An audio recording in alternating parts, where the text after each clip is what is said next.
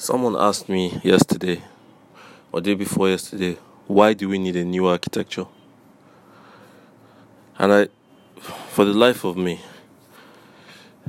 all I can say is what we describe as architecture today has gone so sideways that we need to recall it. If not, we would lose this beautiful thing that we all practice. To be interested in a situation like Africans and to see the equality of that situation with a global situation which was not designed to see it as that. This is what architecture can do. And this is an opportunity for us to give Africa some sort of somebodyness. But that's beside the point. We are dealing presently with little problems of trying to express a feeling and a way of life and a spiritual gut feeling too through architecture. We get lost in it because we don't have terms and terminology to express that feeling. Like I said in some earlier podcasts, what we've not realized is the fact that the bedrock of globalization and the testing ground for its theory since the 15th century has been Africa. And this is not one of those jive moments where you want to hype up a situation because you're interested in it. I would reiterate my point with an example. The mud brick Hausa architecture for me is the first hybrid of architecture and global thinking.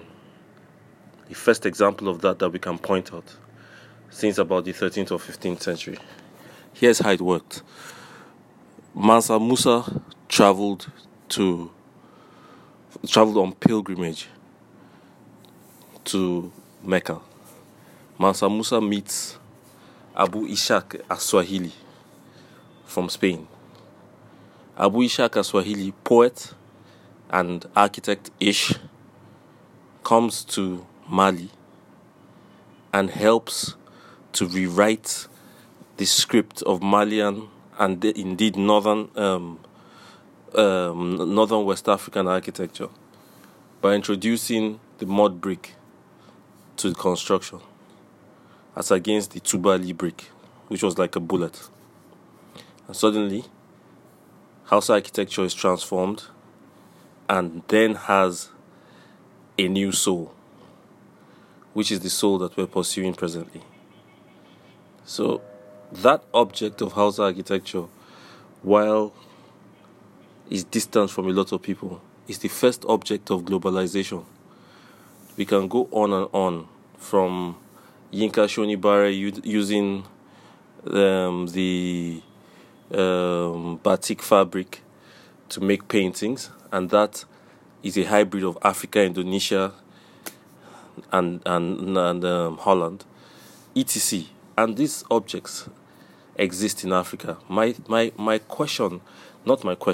theory is because of the computer and the internet, we can now create these objects, these globalized objects, not just hasten the natural development of hybrids, but we can also make these hybrids now to create a new architecture in a time where the computer and the cell phone and new information technology has given us the impetus to live life differently. Our lives are being lived differently. Everything is different. But architecture remains stubbornly the same. My question is why? My theory is that we need a new architecture. This is James George, out.